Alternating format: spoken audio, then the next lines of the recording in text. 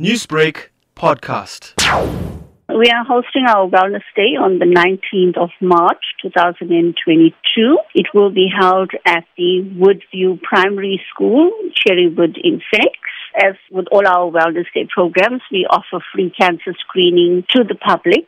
We will be doing free pap smears, free PSA, that's for prostate cancer for men. We've got free eye testing and sugar pressure, also HIV testing and free breast screening. So this is to help our community with regards to early diagnosis.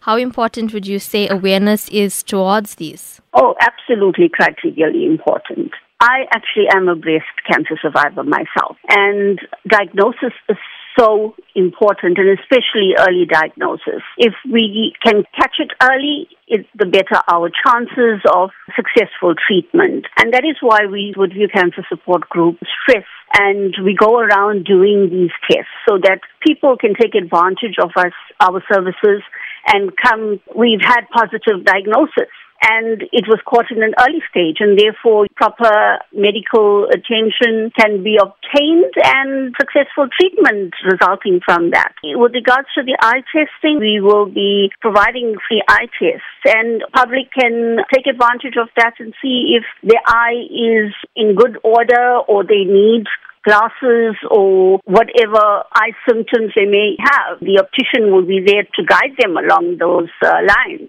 There are people who are afraid. There is stigma and fear attached to, for example, the possibility of having cancer. So what would your encouragement be to members of the public to come along and get tested and not be fearful of the outcome? I think this disease is itself dreadful, and a lot of people are fearful of that. I think that's just the normal reaction that anybody would get. My advice to you would be brave.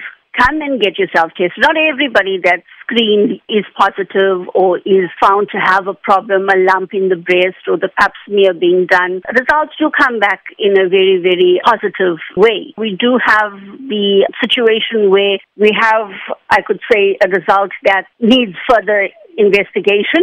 Then the relevant health workers will contact that person and take it from there, and further referral will be done. It's a free service. Please do not be afraid, especially if there's a history in your family of cancer. What would one need to bring along to the center to be screened? We only require your proof of identification. Come early. We start at 9 o'clock, and if you could be there, we are from 9 to 1 p.m.